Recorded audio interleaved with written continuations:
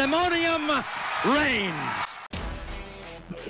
Hello, friends. Pandemonium Reigns has entered the chat. Thank you so much for pushing play on today's episode, wherever it finds you. Week 9 was loaded, much like your bowels after a nice bowl of taco soup. Loaded. Yes, well said.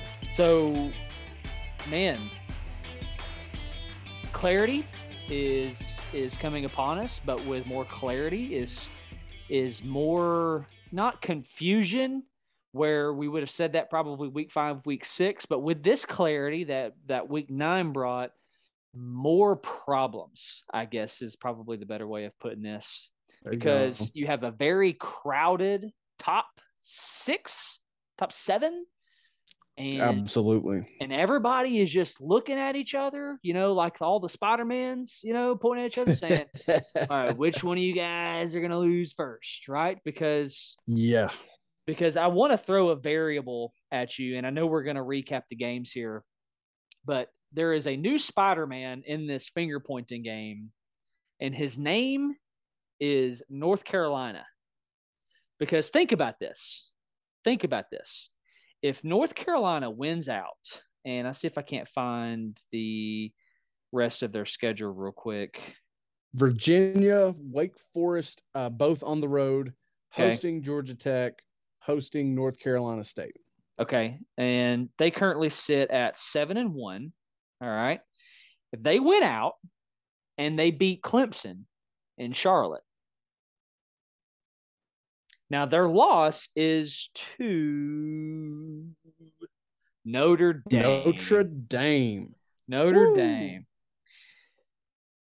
They're probably they might not be on that 5 and 6 first out, but maybe on that 7. I mean, just depending on how the rest of these dominoes fall. Like if TCU slips up somewhere, if a Tennessee, Alabama, Georgia slip up more, which I just don't think is a possibility. If an Ohio State slips up somewhere and then turns on lose to Michigan, or vice versa, or if let's say Michigan beats Ohio State and turns around and chokes against Illinois, I mean, there's some not outrageous things that have to happen in order for North Carolina to be right there on the cusp, which is just completely just crazy. And I made a take on our TikTok saying North Carolina is good enough to win the ACC, which what I'm telling you, here's my thought, is North Carolina is good enough to beat Clemson. I think they can do it. Absolutely they can do it. Because I think they can pretty much, when they're on, and this goes for a lot of teams, but certainly goes for North Carolina, they can score with anyone when they're on.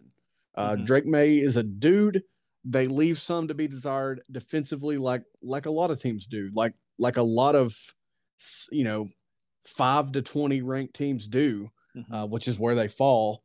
That game with both of those games with Wake Forest and North Carolina State, going to Wake Forest and hosting North Carolina State, will be very, very interesting.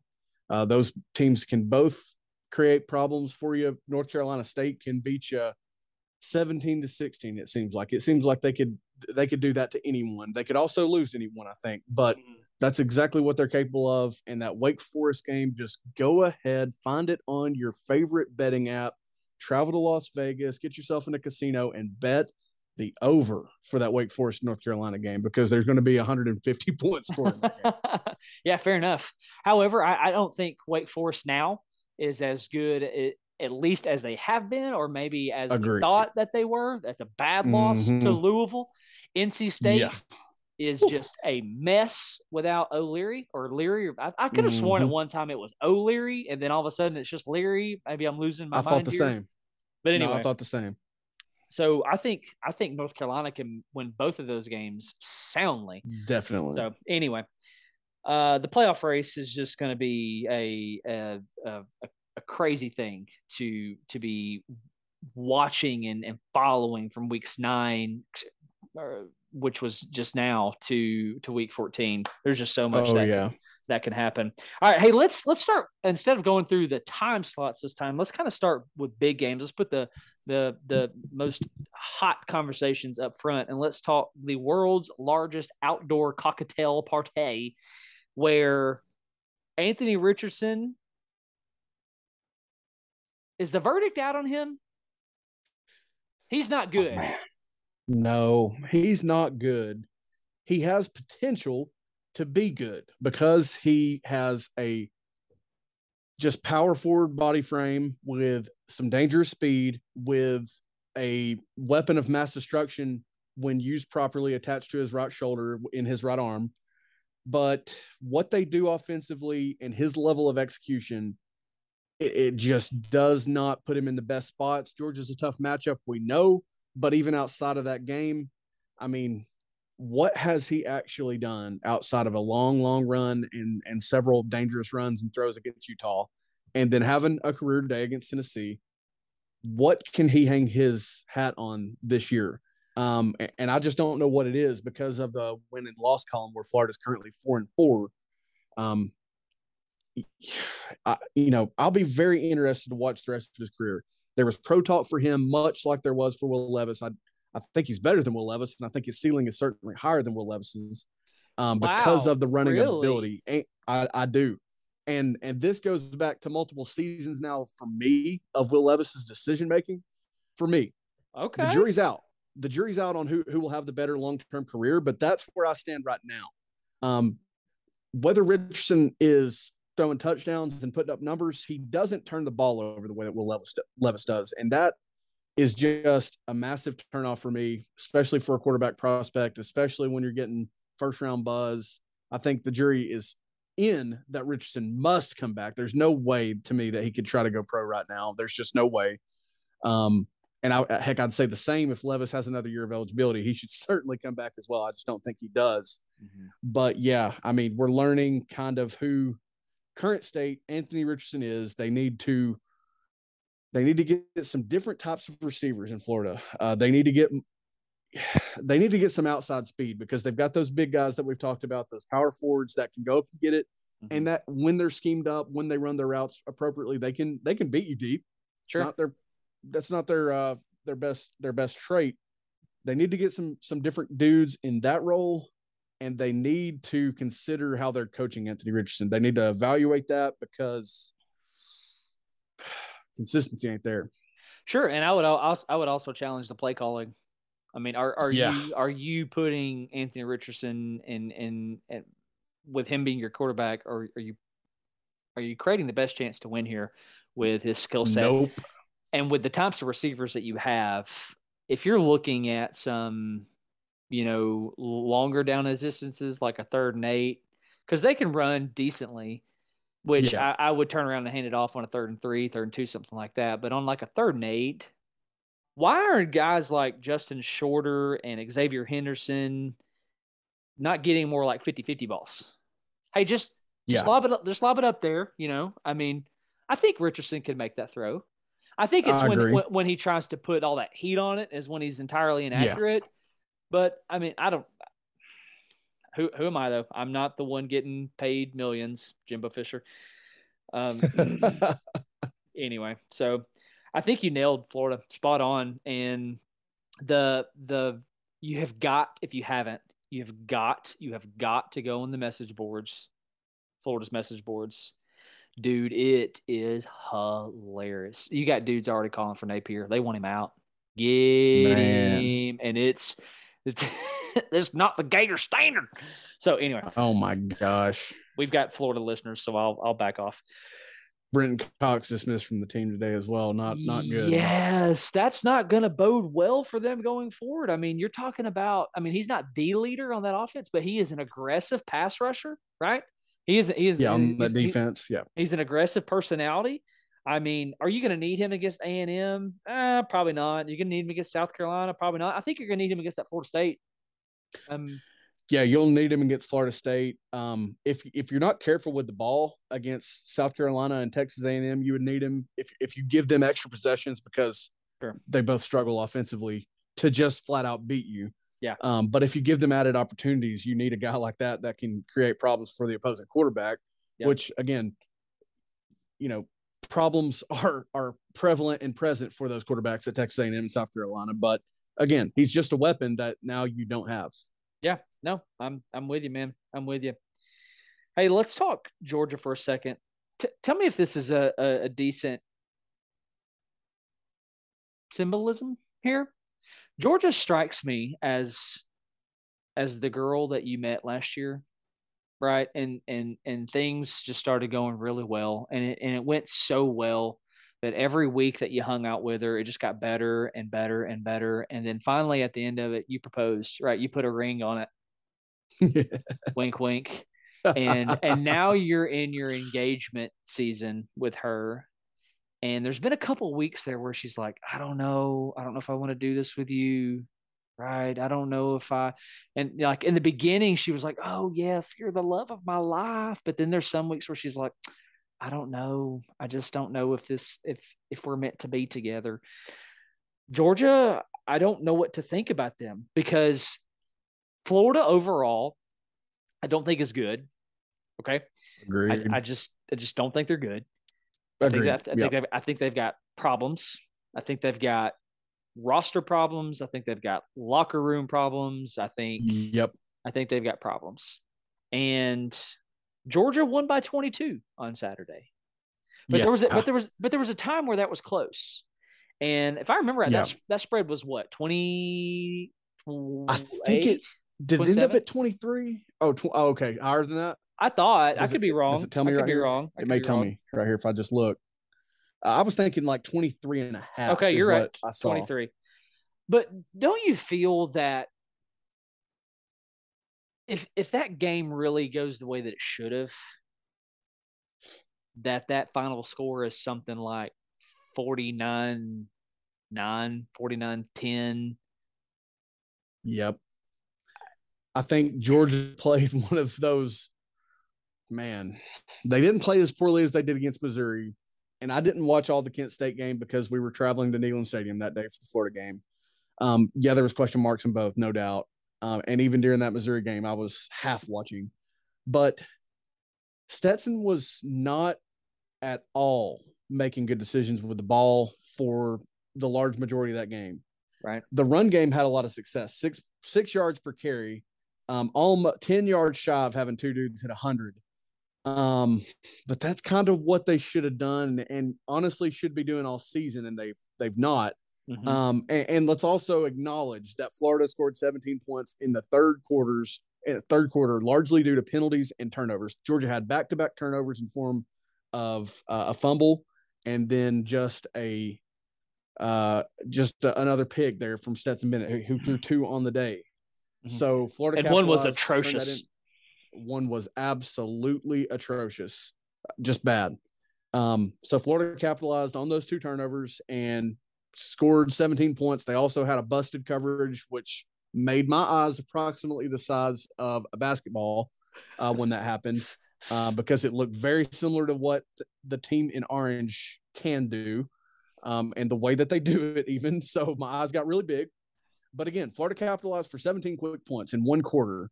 And outside of that, looked lifeless to me. I mean, they had some moments defensively where they, again, capitalized and made Georgia pay for things, but it's like Georgia sleptwalked and still won by 22 against Florida.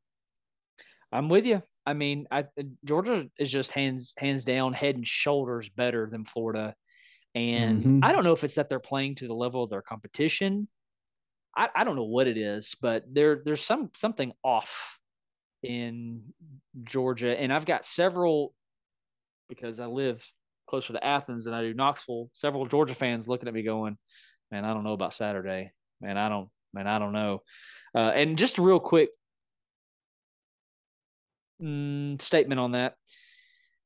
Would you say that this is going to be Tennessee's first true, like, real road test? In terms of, let's walk through this. Pitt. I mean, you're essentially talking about Pitt's environment LSU. Pitt's environment was better against West Virginia than it was against Tennessee because it was a night game, because it was the first game. Backyard brawl.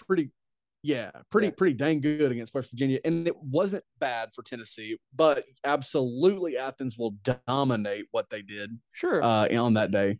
And then LSU, man, they just from the opening kick shot themselves in the foot, and it was a noon game on top of it. I would like to see an alternate world where that game's played in the evening like they love to do, or even 3:30. That becomes an early evening game, because I think both teams are better than they were when Tennessee walloped LSU. But LSU shot themselves in the foot early. Tennessee traveled really, really well, and it was a noon game. So absolutely, this will be the biggest, most ruckus road test. Tennessee should, in fact, make it a point to do anything possible to take the crowd out early. I mean, obviously, we play fast. We don't start quite as fast as we did last year. In fact, we're kind of destroying that second quarter narrative from a year ago. But it will be imperative for Tennessee to do what they do early. Yeah, no, I agree with you.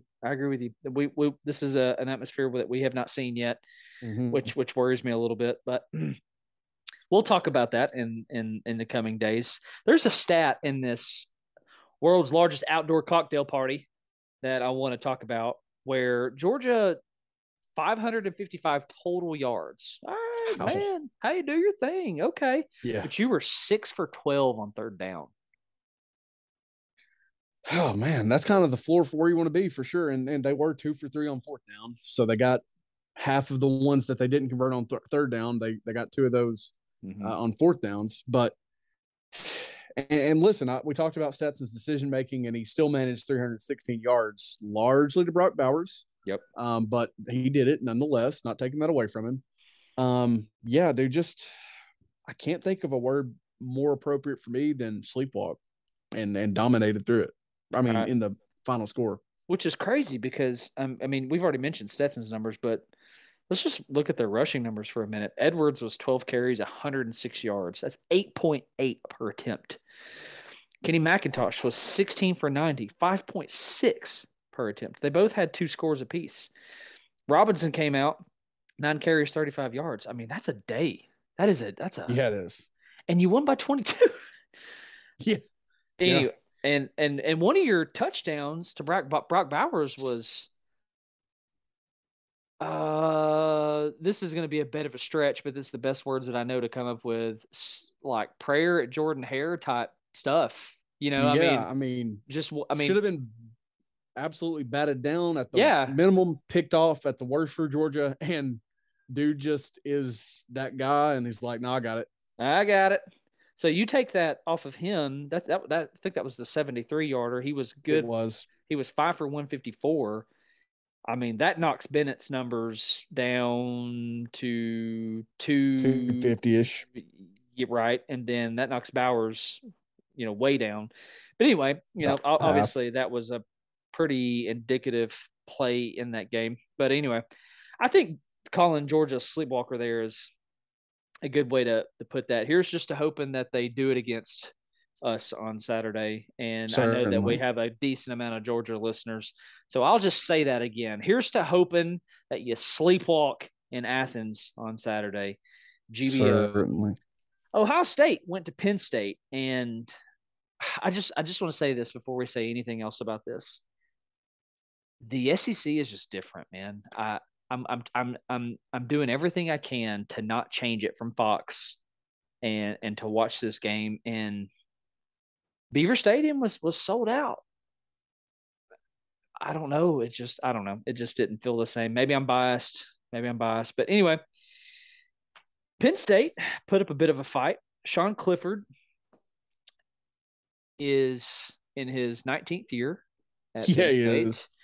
And he was 32 for 47. He was good for 370. But as many touchdowns as he threw just as many picks. And this guy is a basket case. He is a basket case. I feel like if you could just get a quarterback like this is going to sound like I'm downplaying the guy, but like a Greg McElroy, just go out there and don't lose it. Just don't lose it, because I feel like your rushing attack is good enough to do that for you. I mean, you got a stud true freshman. You got this Allen guy who's pretty dang solid as well, who's also a freshman. I didn't realize that he was a freshman also. Holy crap. So Singleton and Allen are both freshmen. Wow. Allen, 12 for 76, Singleton, 14 for 45. I mean, solid stuff. So, but Clifford, see if I can't find his numbers on the year. 16 touchdowns, 6 picks, 1,800 yards, 71.2 QBR. I just can't figure this guy out. It's like when he's on, like he's on, but he'll turn around the very next drive and he'll put screens in the dirt, and I don't know. I can't figure this guy out. He is an anomaly. Is that the proper way to use this word? Yeah. And then you got CJ Stroud on the other side, as we talked about on the Orange Cast, 26 for 33, 354, one score, 93.6 QBR. I'm just going to say this. His receivers bailed him out on Saturday. Marvin Harrison Jr. and that Igbuka kid, that dude, golly, he's already good. Yeah. Stroud's performance, I thought, was pretty mediocre, if I'm honest. And I do wonder if I'm seeing this through orange goggles, but he didn't do anything. He didn't lose it for him, right? Yeah. And there were some balls that were put in the right spot where only the receiver could grab it. But there were some where I'm going, whoa, you just got bailed out. Whoa, you just got bailed out. Whoa, you just got bailed out again. Yep. Anyway, you got any thoughts on this one?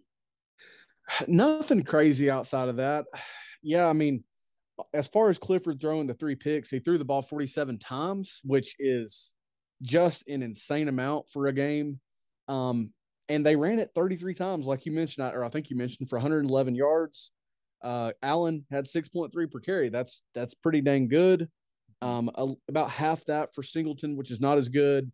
And then Clifford netted negative yards when you bring in sacks. But, they threw it a ton. Ohio State, they also didn't run the ball efficiently, I'm going to say. TreVeyon Henderson was 16 for 78 and 2 touchdowns, and then Mine Williams had a touchdown on just a couple carries, but they didn't run the ball efficiently. 3.8 per carry, which is just about the floor for where you want to ever be. So Stroud, I mean, technically he carried him, but I agree with you. It was in the way of being kind of bailed out by times and just having dudes like Harrison Jr. I can't pronounce the name. Igbuka. The one thing I'll forever. Yes, there it is. The one thing I'll credit them on is everybody saw it being Jackson Smith and Jigba, and they've done it a lot without him this year. So credit to them for that. But this is their second game of the season to me with the schedule that they've played.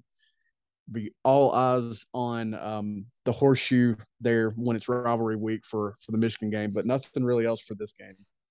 Let me say this, and then I'll move on. I've said all year that I think I'm going to take Ohio State to win this game in Week 14 against Michigan. And after that performance, I'm going, I might be flipping my mind here, changing my mind. I think Michigan's really dang good. I agree. I think I'm finally getting on this Michigan bus. And if Ohio State plays like they did, which is crazy because they still put up 44, right? Yeah. But I think if they play like they just did against a Michigan who's playing like they are now, Ohio State might get ran out of the building. They really might. It really might be similar to last year at best for them. Blake Corum he belongs in New York City as well. Oh, absolutely. He's been phenomenal. JJ McCarthy he's going to be amazing. He's really good right now. What he brings with his legs is just another. It's such a weapon for them because you've already got Corum that's running wild. And I was watching a little bit of that Michigan and Michigan State game at halftime of Tennessee's game. Their offensive line is just they're huge. So credit to those guys for doing what they're opening up what they are for Corum, and credit to him for just being a dog out there. But that's going to give Ohio State problems, man. And I've said it on multiple Orange Casts and regular podcasts, but run game and defense will travel. They're still really good defensively as well. Michigan, that is. And I'm really excited for that game. But right now I've got Michigan, even though it's at the Horseshoe, even though there's the revenge factor from last year. Michigan's exercising revenge over several years. So absolutely, I'm riding with Michigan until I see otherwise. I'm with you, and I don't think I've ever been as excited for that game as I am right now, sitting in week 9. You know what I'm saying? Oh yeah, absolutely. The only comment that I want to say regarding Michigan in this Michigan State game is, other than Michigan handling business, and I think this, if I remember right, this game was close early on. Let's see, it was 13-7 going into half. Michigan then put up 6 in the third, and then another 10 to kind of seal it away in the fourth quarter. But I want to be very careful with how I say this right here, because what happened in that locker room with that Michigan State kid, or that Michigan kid and those Michigan State Spartans, was assault. Let's stop calling it. Let's stop calling it like a scrap, or whatever some of this media has been twisting this into. That was assault. Yes, it was.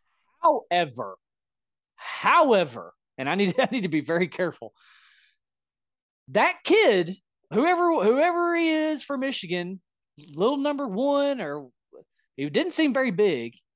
You chose to put yourself in that position. You made that decision. I'm not saying it's justified. I'm not saying that you deserve it, but you basically antagonized them.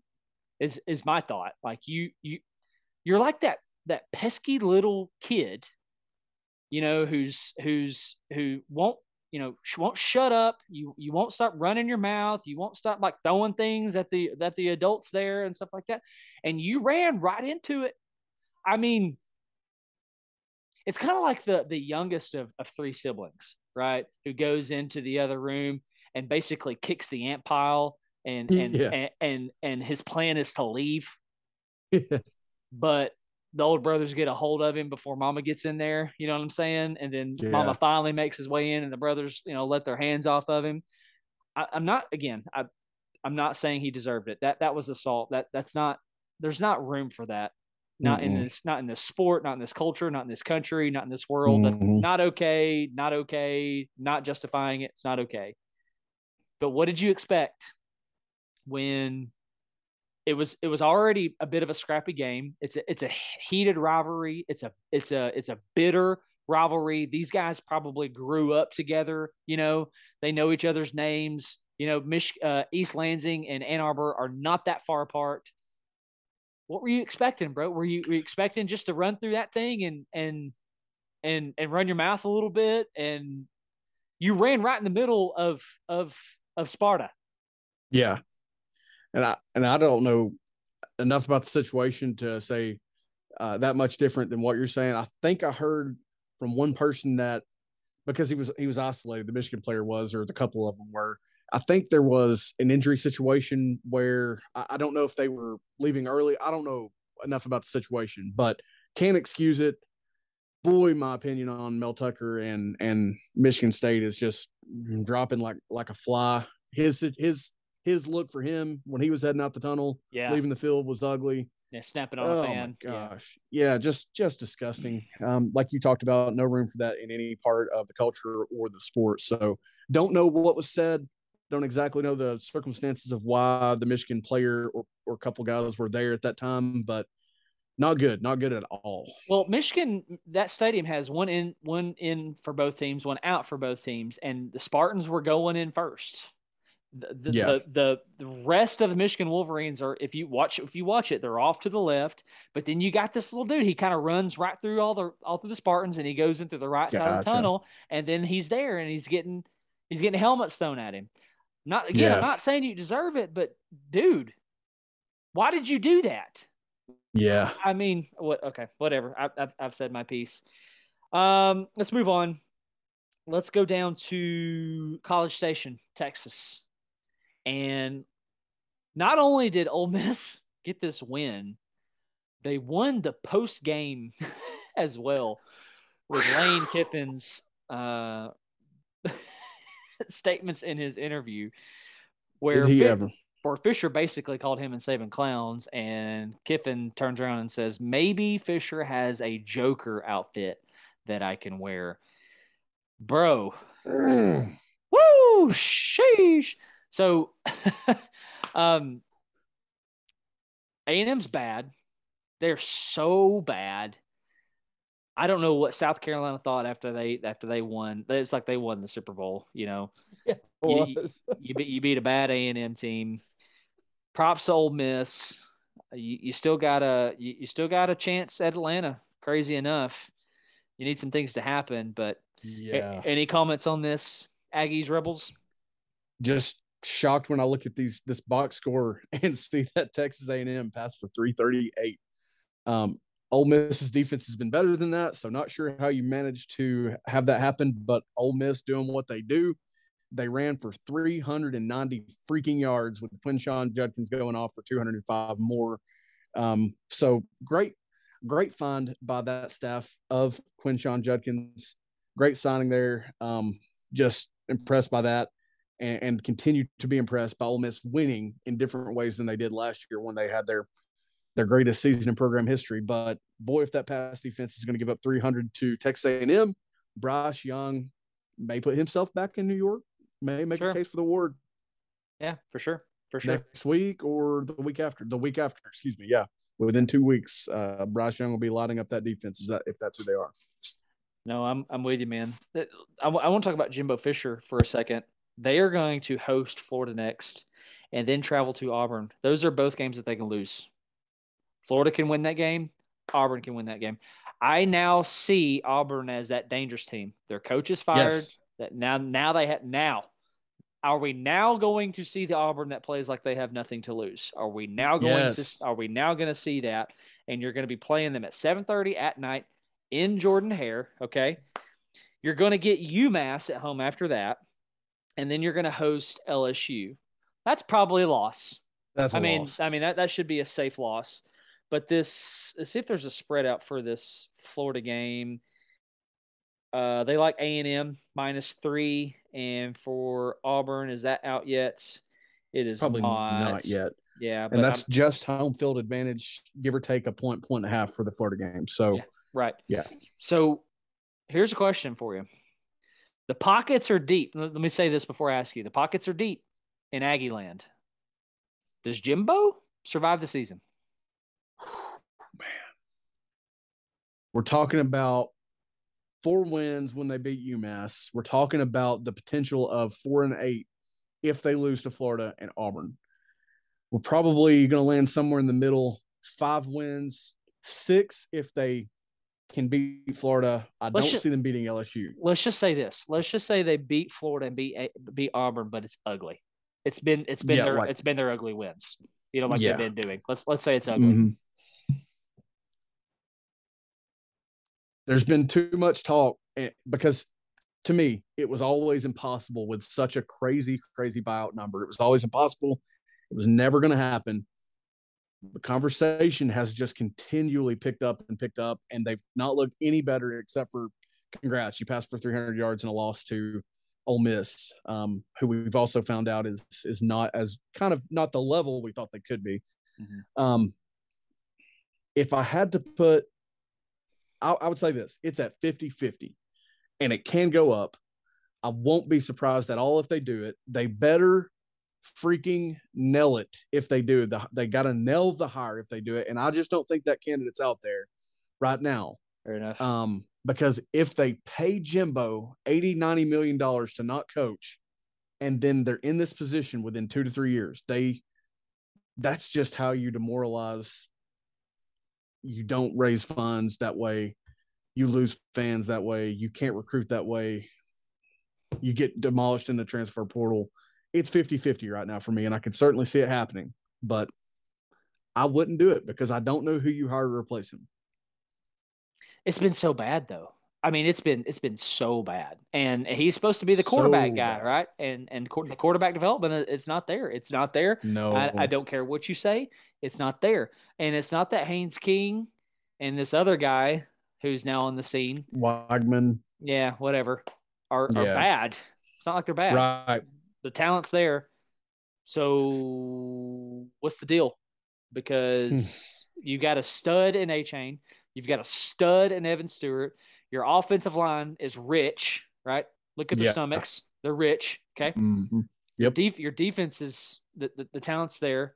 And I'm going to share the take that I made on TikTok. A&M continues to prove that development is way more important than any recruiting star.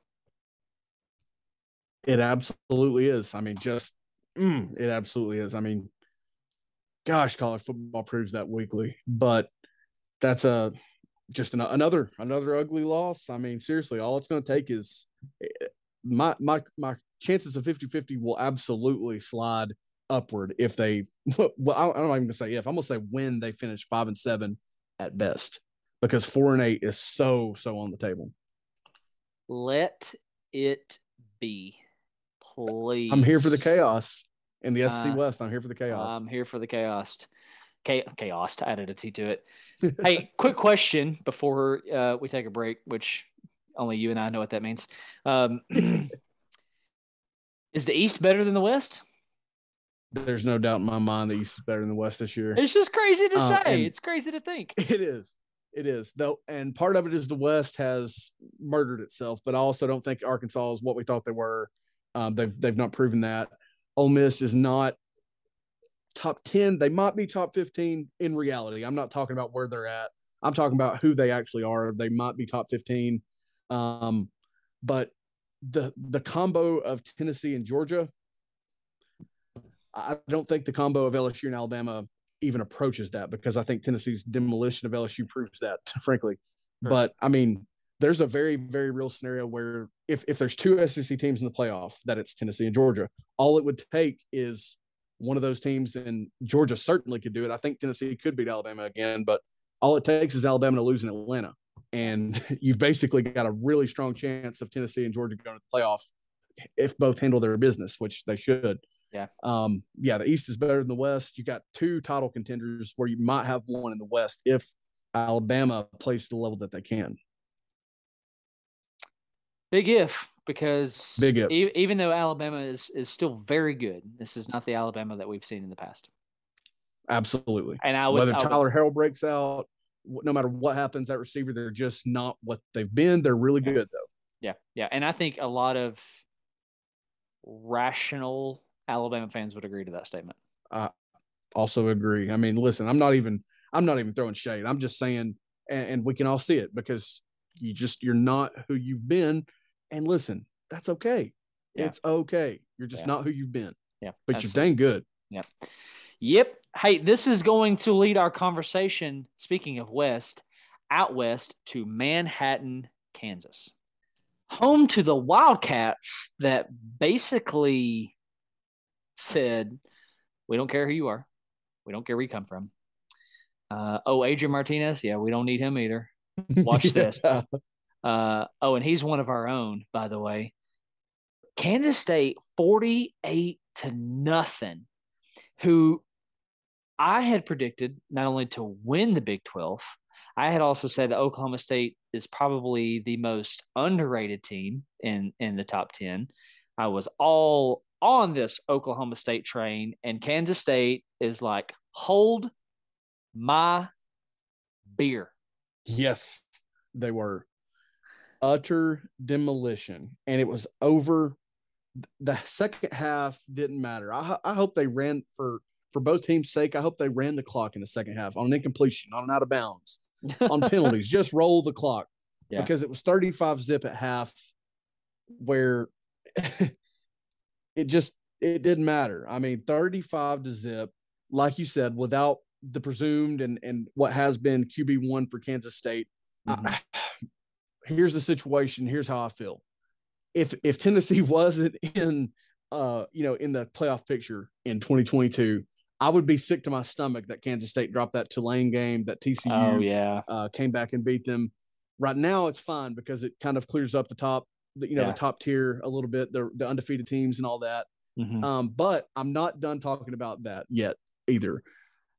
Kansas State and TCU are heading for a rematch. TCU pulled out another tough win where It was closer than we probably thought. It was on the road. Mm-hmm. Big 12 teams don't necessarily always travel well and play well in Morgantown, West Virginia, just like West Virginia doesn't always travel to the away venues and play well. We've seen this for years. It's a long freaking way. Yep. For, the middle of a tough long season. So, but TCU went there and they won. But can they beat Kansas State again? Because that is going to have as much playoff implications. And Kansas State might not be the opponent that they face. It could be, if Kansas State drops another game, could be Oklahoma State still, There's variables there. But, dude, I'll be so locked into that game as long as it doesn't coincide with like a Tennessee, conference title game. I would be so locked into that. That would be so much fun, and should be just an epic rematch if that's what we get. Absolutely. Bill Snyder Family Stadium is vastly underrated. I love to watch all like the moving and the rocking that those guys do. If you're new to college football, and you're enjoying that thing about college football, man, go watch you some Kansas State games, and especially here in the recent history, post Bill Snyder era, and they're just, man, that's a ruckus crowd. That is a fun crowd. Kansas State is golly, man, they made a heck of a statement. One heck of a statement. And so, veteran 26-year veteran college quarterback Spencer Sanders, 50% completion percentage, 13 of 26, didn't get 150 yards on the day. The highest QBR was Gunnar Gundy at 52.6, and he was 2 of 7 with 16 yards to pick. That's why I don't put a lot of personal stock in QBRs. Gunnar Gundy also led the Cowboys in rushing with 27 yards. Goodness. All that to say, you got freaking dominated. Yep. And it might be safe to say that Kansas State is better without Adrian Martinez, because this Will Howard dude, for one, he is big, standing at 6'5", 235, but he was 21 for 37, just shy of 300 yards, 4 scores, no picks, 92.1 QBR. Of course, Deuce Vaughn helped him out a lot, 22 carries, 158 yards. Did his thing. With a long of 62. Man, if that is not Darren Sproles, just all over again, right? I mean, that's just the coolest thing. Here's Deuce Vaughn at 5'6", 176 pounds. And I see that. Every time I see that, I look at myself and go, so you're telling me there's a chance? I still got some eligibility. Yes. But I don't know if you know this or not, but there's no cheating, there's no tampering. It's just a fact. It's a scientific fact. Deuce Vaughn is actually already on the Chargers roster. I don't know if you know this or not. He plays for the Los Angeles Chargers as well. He's going to catch passes from whoever that the Chargers have at quarterback. He's already there. It's science, dude. They're the same person. There's no other option. He's going to catch passes from whoever the Chargers have out there.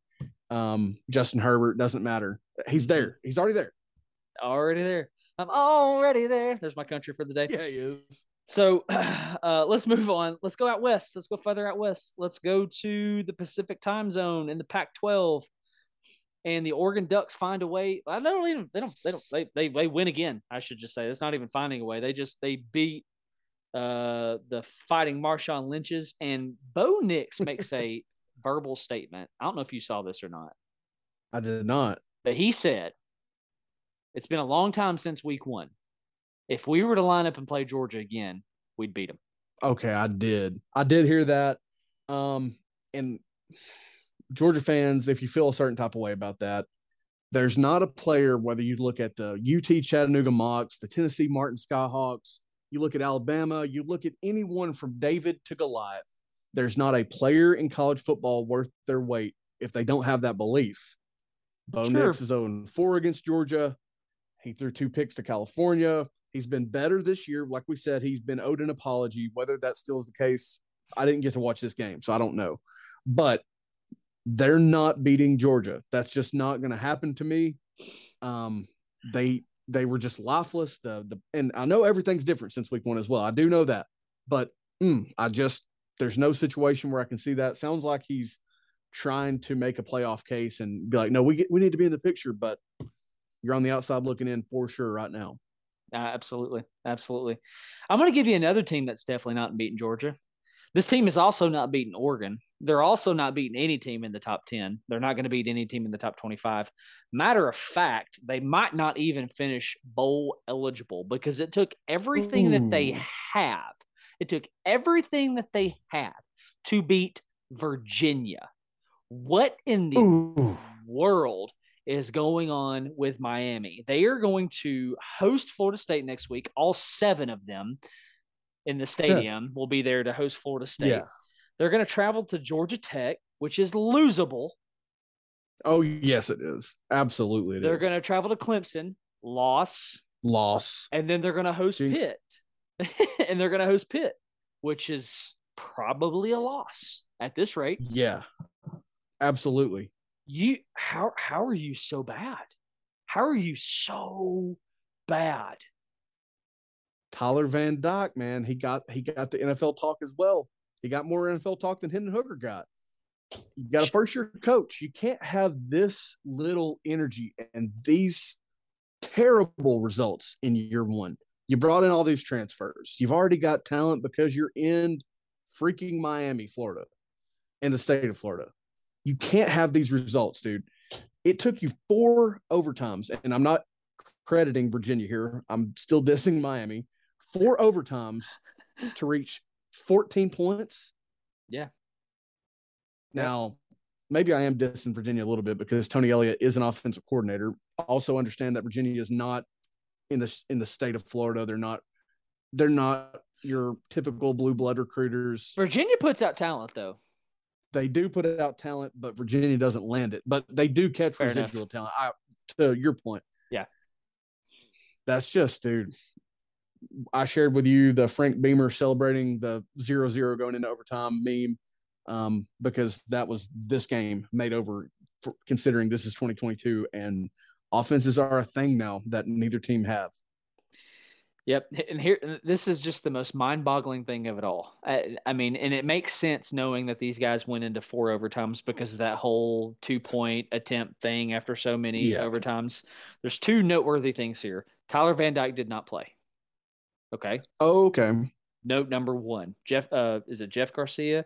Is it what's his it's not pulling up. His last name is Garcia and the first letter starts with a J. He is the son of Jake, it's Jake Garcia. Yeah, he is the son.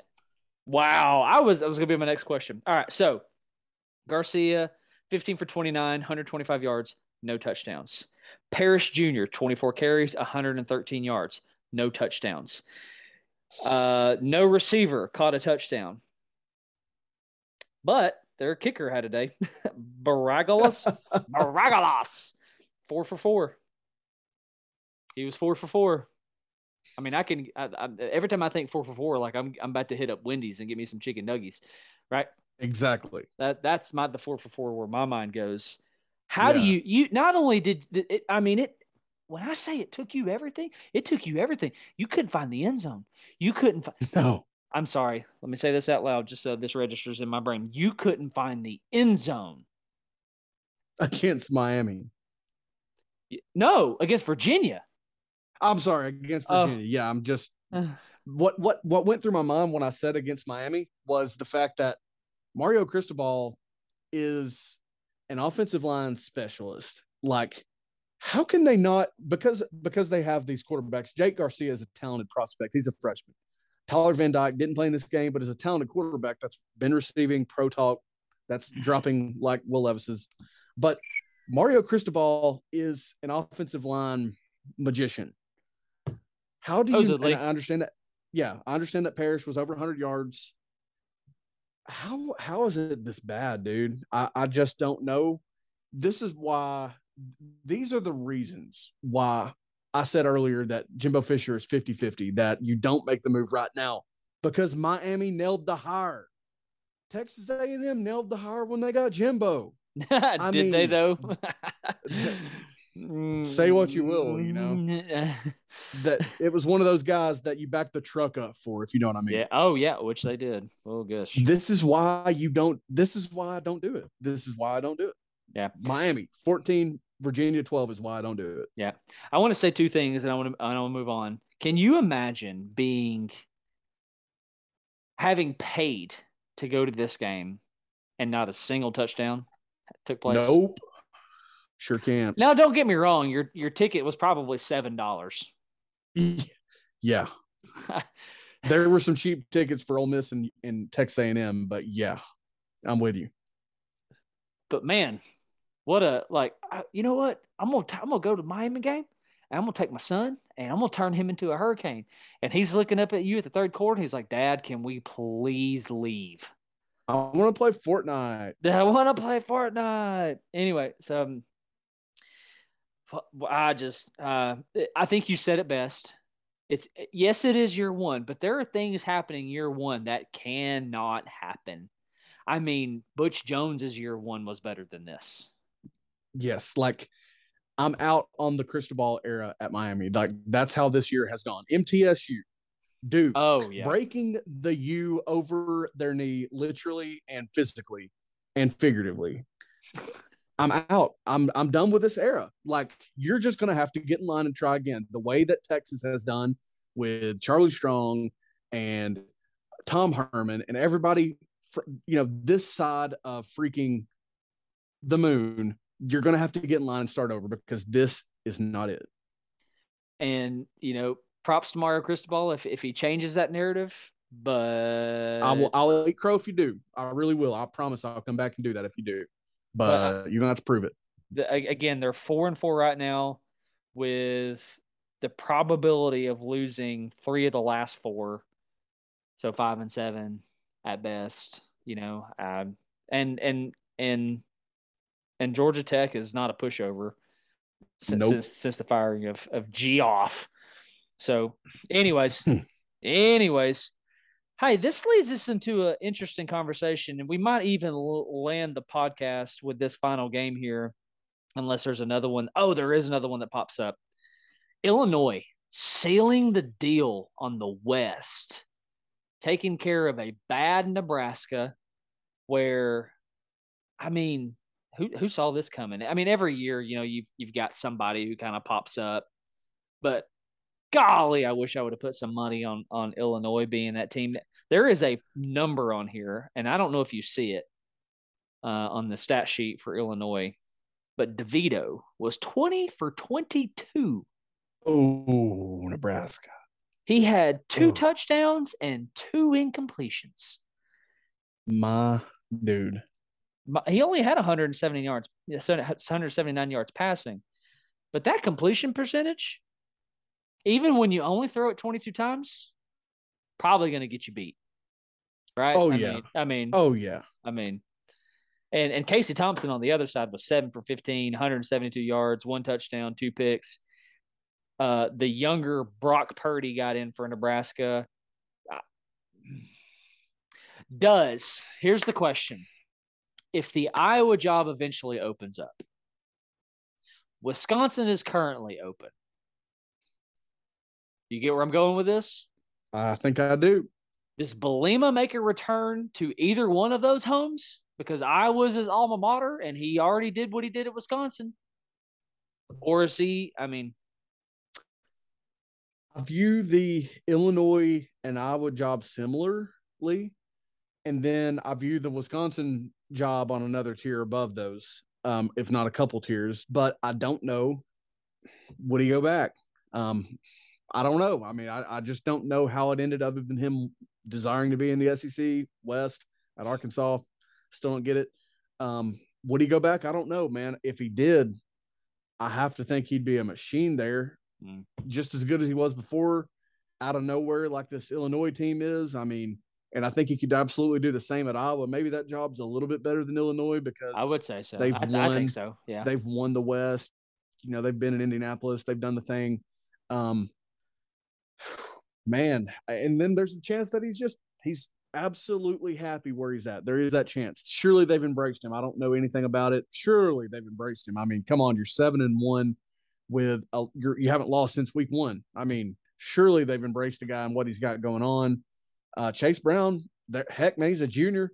He's putting up crazy numbers, but might make sense for him to come back. You could potentially see that, I think. Mm-hmm. Not the fastest guy, but he's a dang workhorse and a warrior. Mm-hmm. I don't know if I'm Bert at this point. Oh wait, I'm saying I also forgot about Nebraska. Nebraska's open too. That's an option as well. Now listen, if I'm Nebraska and I could talk him into coming over, I'm doing it. Like I'm talking about backing up the truck. I'm going for somebody like a Belima, somebody that's like as blue collar as they come is who I'm going for if I'm Nebraska. Yo, Brett, what's your favorite kind of bacon? Yeah, we got you covered, man. Got you covered, bro. Yeah. It's corn. Absolutely. Corn bacon. I'm absolutely making that phone call. I'm either going as blue collar as I can, or I'm going for the flashiest offense that I can, like just scheme. And if you're Nebraska, you need Josh Heupel, but he's not available. Like I think. Yeah. Yeah. Which there's Nebraska fans thinking that they can pull him, which is just crazy. Yeah, I think that's a good point. If you're Nebraska, like, hey, why not? I mean, why not? If he can do it in Illinois, surely he can do it in Lincoln, right? And I think Absolutely. the ceiling at Nebraska is higher than Iowa, and I think it's higher in Wisconsin, and it's certainly higher than Illinois. But absolutely. And credit to Brett Belima and Illinois for taking advantage of when the West, that division is overall just down. But I think it would be really wise of him to make a return to Wisconsin, to potentially take an Iowa head coaching job or to take a Nebraska job, because if there is any division that is Brett Belima, it's the Big Ten West.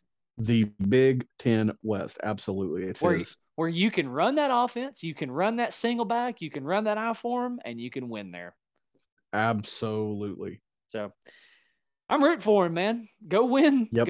Go win in Indianapolis. That would make my life fantastic. Oh yeah.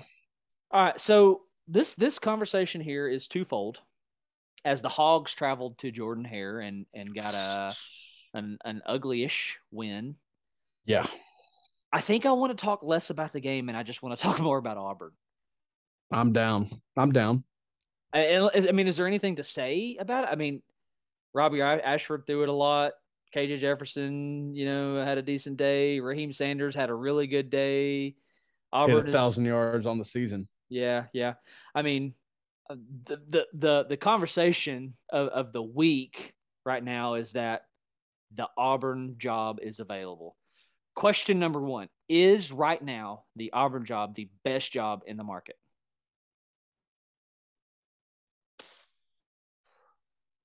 All right, here's my opinion. And the answer for me is no, because Wisconsin plays primarily teams that are in the Big Ten West, not the SEC West. That's it for me. If you want to look outside of that, I still will always remain perplexed by the Arizona schools, the competition that they play. But that situation is as ugly, if not uglier, than Auburn's. So I can't value it above Auburn. But Wisconsin, again, they've been a borderline playoff team at times. They should have freaking played for a BCS national championship about 10 years ago. Didn't. Multiple coaches have won there. In fact, until this year, it didn't really matter who the head coach was there for about 15 years. So I always, and this is me, not a confident coach that these guys are and how they're built, I view opportunity, who you're playing against, as the ultimate selling point. Whereas at Auburn, you got a big fix, a huge fix. You got a new athletic director, and then you're rewarded with playing the SEC West in Georgia every single year. And that just doesn't sound like a good time to me. So are you telling me that if Michael Walker is the hottest name in college football right now, and he is coming up from, either he is the offensive coordinator at Tennessee where he's putting up points, or he is, the hottest name in the Group 5 right now where he is 12-0 at MTSU, as the head coach of the Blue Raiders, that he's looking at the Wisconsin job more than he is the Auburn job? From my point of view, I am. Wow. Because of, yeah. Mm-hmm. Wow. These coaches, though, they don't share that opinion. They think their system is in. Listen, throwing shade at Butch Jones. I'm doing it. They think their system is infallible. They think they are untouchable. Their ego is the size of the state of Texas on steroids. Mm-hmm. That's their point of view. They view the SEC West as an opportunity, where I view it, because I've lived in North Georgia for my entire life, and I've seen Tennessee struggle to get back, and I've seen other teams struggle to get back. I view it as a death sentence if you're not careful, and especially as bad as they are culturally right now, with just the Harsin era has been a bad joke the entire time. Well, he's not good. I mean, and I don't even know if it's that his deal is that he can't coach football as much as he just can't manage a locker room full of, young adults with some ego, with, I mean, maybe that Boise State thing was a whole better situation for him, because you have a locker room full of dudes who have a chip on their shoulder, as opposed to dudes coming out of high school who are 4 stars and 5 stars. And homie, I'm choosing Auburn. I'm going to Auburn. Let's remember that coming into this job, I can't remember the exact stat, but I do know that it was like a 1-2 season maximum that he coached outside of like the Pacific Northwest, or outside of Boise for that matter. He's been there his entire career. That place is stable. Like you said, it is blue collar. And, heck, I won't even ignore the fact, were they not 5-1 or 6-0 before it just fell apart last year? I can't remember. I'm genuinely asking.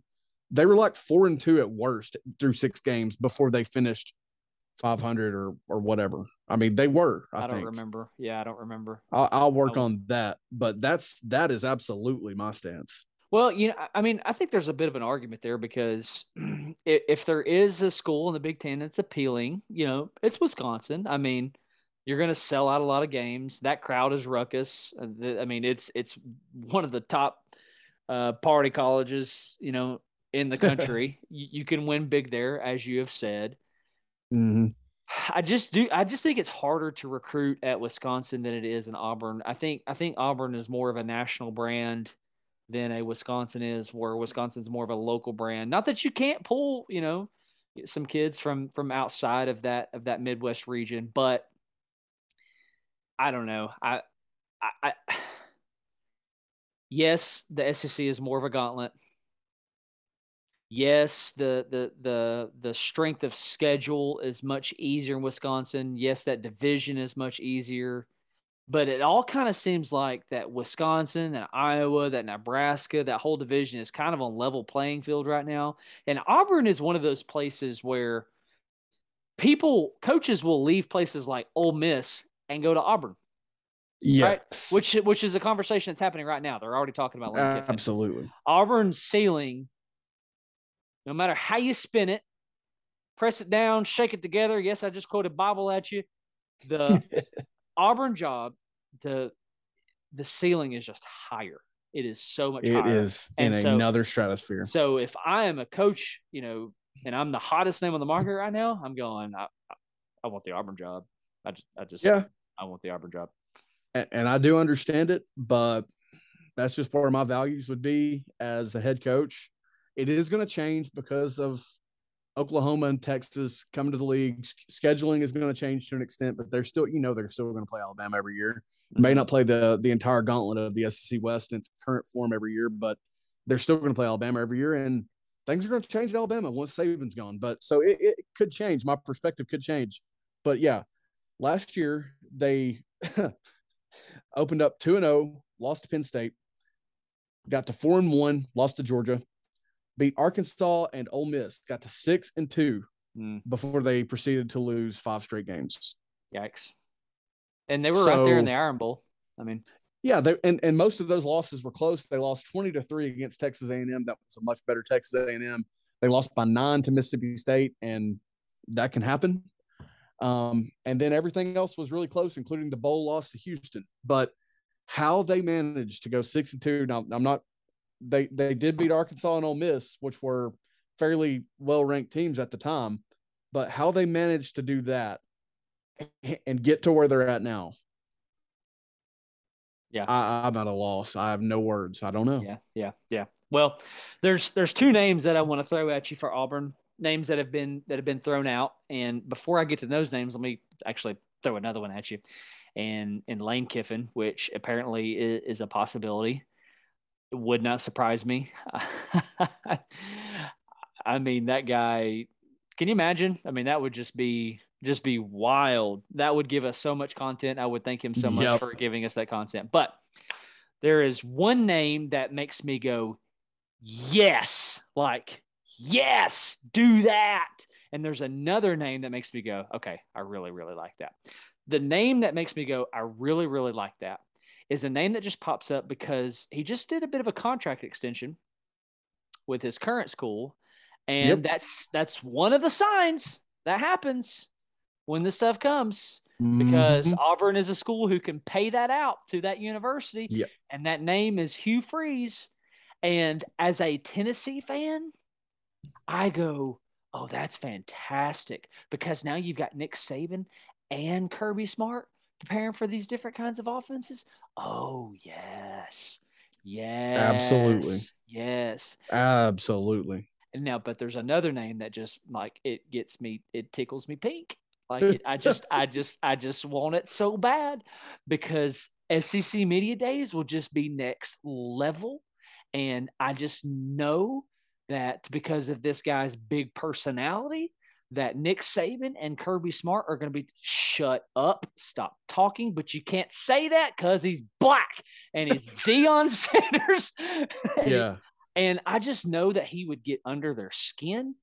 Oh, yeah. And it would drive them crazy. And he would recruit so dang well. Oh, He would establish a staff around him.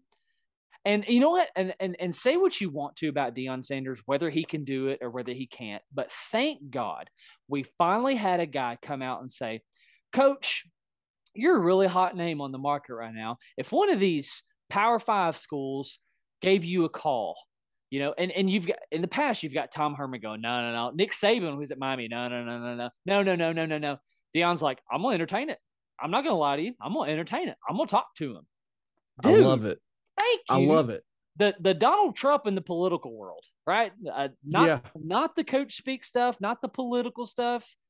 Trump was not a politician, so he didn't talk like the rest of them. Sanders is not talking like the rest of them. So call him Prime, whatever you want to call him. But dude, thank you for not saying, oh no, man, I'm committed. I am SWAC. I'm standing. He's like, I'm gonna do it. Bro, I would love to see Deion Sanders in Auburn. I would love it. Hey, me too. I do think that their home runs would be – I'm a little bit opposite of you. I think their absolute home runs would be Lane and Hugh Freeze, because this is just me trusting them, what they've done longer than Deion's done it as a coach. Sure. Now, Deion getting under their skin, dude, Deion absolutely obliterating the NIL game at Auburn. Give me that. Now, would burn Tennessee in the recruiting trail. I just want to highlight that. We would compete against them. So I don't we always do. It just doesn't matter. We always do. So I wouldn't love that. But him getting under their skin, dude, him driving those guys crazy, recruiting his absolute tell-off, yes, give me that. But I don't know what to make of the Hugh Freeze thing, because the timing is just so ironic with his extension at Liberty. He signed an extension at Liberty before, so they're like trying to lock him in, I guess. But good luck doing that, because opportunities are going to come. There is the slot factor with Hugh Freeze of, would Sankey block it? I don't think he would, because I think the situation was when Tennessee was looking for a coach that he wouldn't block it, but he would not at all give it his blessing. I think that was the stance, and only more time has passed since then. Right. So hire Hugh Freeze, hire Lane Kiffin, and I think you're on the fast track to digging out of this thing. I think either one of those guys could easily go 6-6 next year, just easily. Sure. And then that'd be the floor. For a good first year. And then, with the way that Kiffin handles the portal and Freeze is just as good offensively, I think that they could both reach much higher goals than that, especially if they retain Robbie Ashford, dude. Those guys with Robbie Ashford would be so freaking fun to watch. Absolutely. Now, apparently I gave the wrong impression, because I think that Lane, Deion, and Hugh are all home run hires for Auburn. Gotcha. I'm just talking about the level of like personal excitement. You know what I'm saying? Just like I think, like just to watch like Saban twitch, at SEC Media Days while Yeah. Sanders is up there in his chain with his sunglasses on, talking about how, where he was making fun of the Roll Tide slogan or something. I mean, I don't know. Or Don't call how me Dion, call me Coach. Call me Coach Prime. So yeah. Anyway, are there any other names out there outside of those three that you would go, okay, like that's legit. I like that. See, I think the last thing you could do at Auburn right now, because they're currently in the situation, I don't think you can necessarily go with like a blue collar guy unless you just absolutely hit a home run. Lance Leipold has managed some bad situations, so maybe him, but he's going to be such a hot commodity that. And I also think that Auburn still is going to view themselves as, and they did this when they hired Harsin, I think, but they're going to view themselves as, above a Lance Leipold who's not done it on a big level or something like that. You know what I mean? Mm-hmm. So I can't really think of any other names because, and part of it is just that I think it's so simple within those three is that those three are so attainable for you. And I also think the result, at least with Lane and Hugh Freeze, is just out of this world good. Mm-hmm. And it could be with Dion as well. I do think Dion would have to change his approach a little bit in the terms of, he's got all these former players on his staff and doing things. I think he would need a rock star staff. A SEC rock star football staff, tenured guys, veteran guys to do it. But he's so capable. I mean, he absolutely is capable. And he would have 6 stars lining up to play there. Oh, sure. So I've had some time to think about this. I was actually thinking about this as I was pushing my son around as we were doing some trick-or-treating. Courtney was like, "Where's your head at?" And I was like, "Auburn's football coaching search." So there's a couple names that come to mind. I was like, oh, yeah. And I started thinking about, all right, after Gus, where were they going? They paid that buyout. It was a pretty ridiculous buyout. And I remember a lot laughing when they hired Harsin because they paid that ridiculous buyout, and that's who they landed, which turned out obviously to not be a good thing. But I went, oh yeah, Kevin Steele. Do they make a run at that again? I mean, or is that bridge kind of burned because that ended so funky? Does he even want a job in his older age? Probably not. Also, things are not necessarily going well in Miami, even though he didn't allow a touchdown on Saturday. Yeah. And then there's the Matt Rule.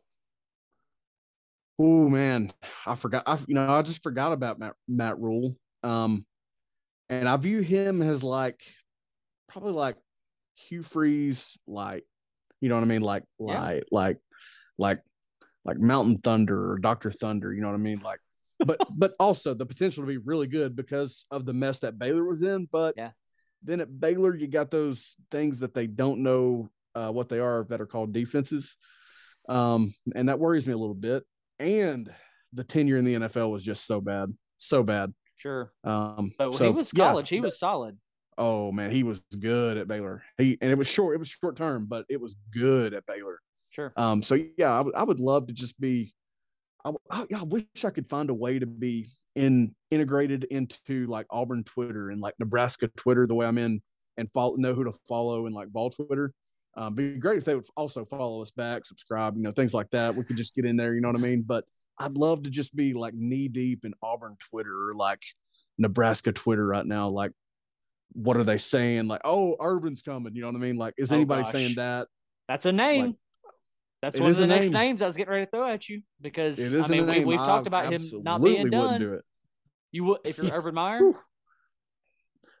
If there's any school that will hire him, it's Auburn. If there's any school that will hire him, it's Auburn. Yeah. Oh yeah, but don't do it because it's just prone for health issues. Yeah. We need to close down this episode in a little under 4 minutes, but I have a few more names that I'm going to throw at you, and then we'll call it. The guy who was responsible for the 2019 LSU Tigers, Joe Brady. I thought you were going to say Ed Orgeron. No. I was very panicky. No. Did Brady follow Matt Rule to Carolina? Is that what happened? I'm pretty sure. Or he either followed him there or he came from there, and I can't remember what it was. Man, I forgot about Joe Brady. Sure, dude, take your chance. I mean, I think you got to go. I think you have to fix it offense first. I think you have to. I think this for Nebraska. I think this for Wisconsin, which they're doing. well offensively, even though they've got Jim Leonard right now. I think this across the board because I freaking watch Tennessee every week. Okay, sue me. So yeah, dude, give Joe Brady a chance, but also try not to get to like your 7th option again or like your Brian Harsin option again. Just don't do that. Sure. All right, so this is arguably option number 1 if I'm the Auburn athletic director, because I need somebody to fix it, and I need somebody to fix it long term. Yeah, it's going to take a lot of money. It's going to take a lot of conversations. It's going to be hard as heck. It's going to take a hard as heck to get this dude out where he's at right now. But could Auburn finally be the school that gets Mark Stoops out of Kentucky? Will Levis is going to be gone. Levis is going to be gone. Is this it? Because that's a dude that can fix it. He's good. And he could fix it. And you have said, these are your words, he's reached the ceiling at Kentucky. He's absolutely. He's bumping his head, right? This year's so much proof of that for me. Yeah. If I'm going to go the defensive route, that's who I'm going to go after. I mean, yeah, dude, his continuity and what he's sustained at Kentucky is proof enough for me that Florida State should have done whatever it took. Texas should have considered it. You know what I mean? Yeah. Like they should approach Mark Stoops. They should have that conversation 100% if they're going to go the defensive route. That's absolutely a good early option. I mean, Mark Stoops is a guy who can go get almost any offensive coordinator he wants once he gets a job like Auburn, I think, where you can give a Joe Brady a call. He's got back-to-back NFL offensive coordinators or quarterback coaches, and for the most part at Kentucky, it's worked out. Yep. I'm with you, man. But if I'm that Auburn AD, I think he's my first call, and I'm telling, hey, man, name your price. Name your price. That's going to be the end of today's episode on Pandemonium Reigns. Thank you so much for tuning in and listening. A bit of a longer one.